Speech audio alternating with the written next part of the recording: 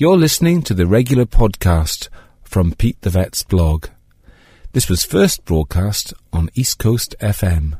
Wedderburn, our vet, is here. He's going to talk to us about little things that fly around the place and end up on our pets. But there's just something that occurs to me. One of our listeners got back to me, Pete, to talk about the food and saying that the dog became very fussy and all that sort of stuff. Yes. But the thing was that when this particular listener gave the dog food and it wasn't happy and kept coming back to her, you know, feed me again, I'm not eating that muck. She completely ignored the dog when it came back. Yes. For about a week, and the dog went back to eating the normal food.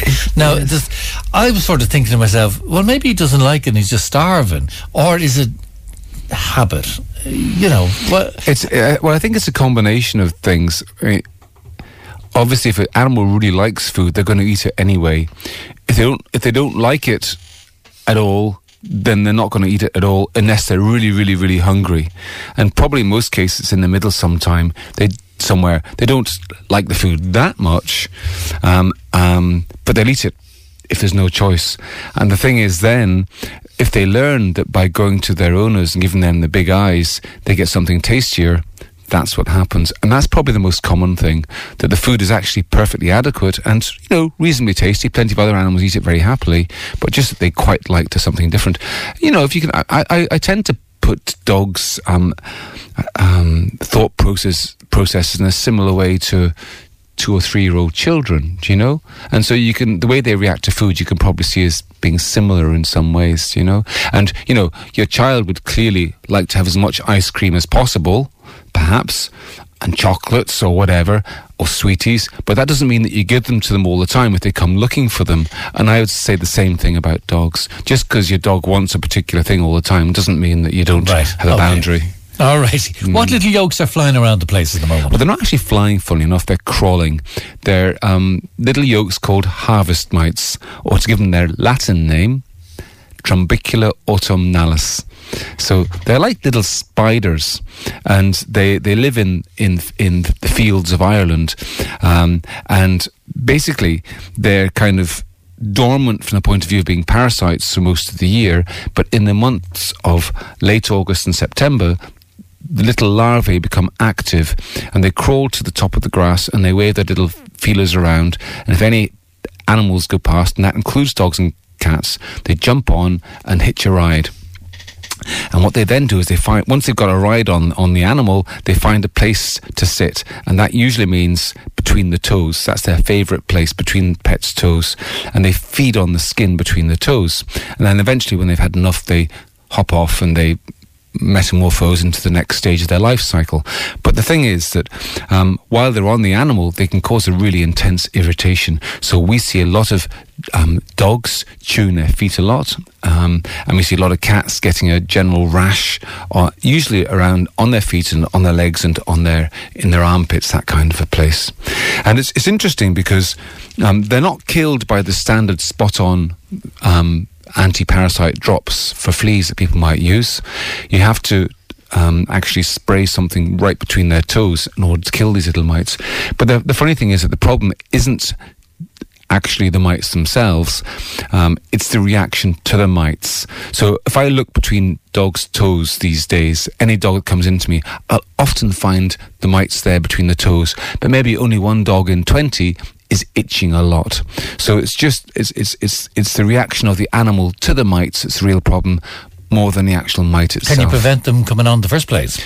Well, you, in theory, yes, you could spray your pet's toes with a special spray to kill the mites, and that hopefully will prevent them arriving in the first place. Generally, what we do is we do a combination of treatment for animals that are bothered by this. So we give something to treat the mites, but we also give anti-inflammatory medications to take away the itchiness. So even if there are a few mites there, they're not going to be at their feet so much. Right. It's Pete Wedderburn, our vet. Our number here is 087 77 11 103. And what about those things that they transfer into the house, like, you know? No, they don't, and they don't affect humans at all. It's just dogs and cats, and I suppose other domesticated animals, as like sheep, and I'm sure they affect all, and rabbits, wild animals. They're generally a fairly benign kind of parasite. But I had a dog in last night with this problem, and I took a little sample from between the dog's toes. and put it onto a microscope slide and looked under the microscope, and there you could see this little mite waving his feelers around. It's very satisfying to do that, actually. So we waved at each other, and then I killed him. Unfortunately, that's what you have to do with mites. You have to kill them, otherwise they just cause problems. Okay, I'm shocked that a wildlife lover like yourself would, kill a little mite. Kill a little mite. Yeah. They're all God's creatures, Pete. He laughed cruelly. Yes, indeed. What else is in the surgery at the moment? What sort of other things? Well, we're seeing quite a few interesting medical cases. Now, what I mean by that is, typical thing would be somebody would come home from work and they'd find that the dog just wasn't themselves, was just not getting out of the basket, not eating their dinner, just not being themselves. And when you get an animal like that in, there's 3 stages of what you do to find out what's wrong. First of all, you listen to what the owner's saying, and they tell you lots of information about the pet, and that helps you work out what's going on. Secondly, you physically examine the animal. And thirdly, if you haven't got a diagnosis by doing that, you have to do tests. And that's when veterinary gets really interesting. You take blood tests, urine tests. Sometimes you have to do x-rays. Sometimes you have to do ultrasound. And every case is like it's like a kind of complicated puzzle, or like a murder mystery kind of thing. You're saying, what is the culprit here? What's causing this? And by putting everything together, usually you can work out. And once you've worked out what's going on, then you can give the right treatment for the animal. So for me, that's the really intriguing part of veterinary, is a mystery like that, where it's not clear at first what's going on, and you have to work it out. So that's we see. I suppose every day I would see 2 or 3 cases like that, and I suppose that's the intriguing bit of being a vet. Yeah. I love it. Yeah, well, I suppose it makes it interesting than just, here we go again, the same one, the same. Yeah, harvest mites.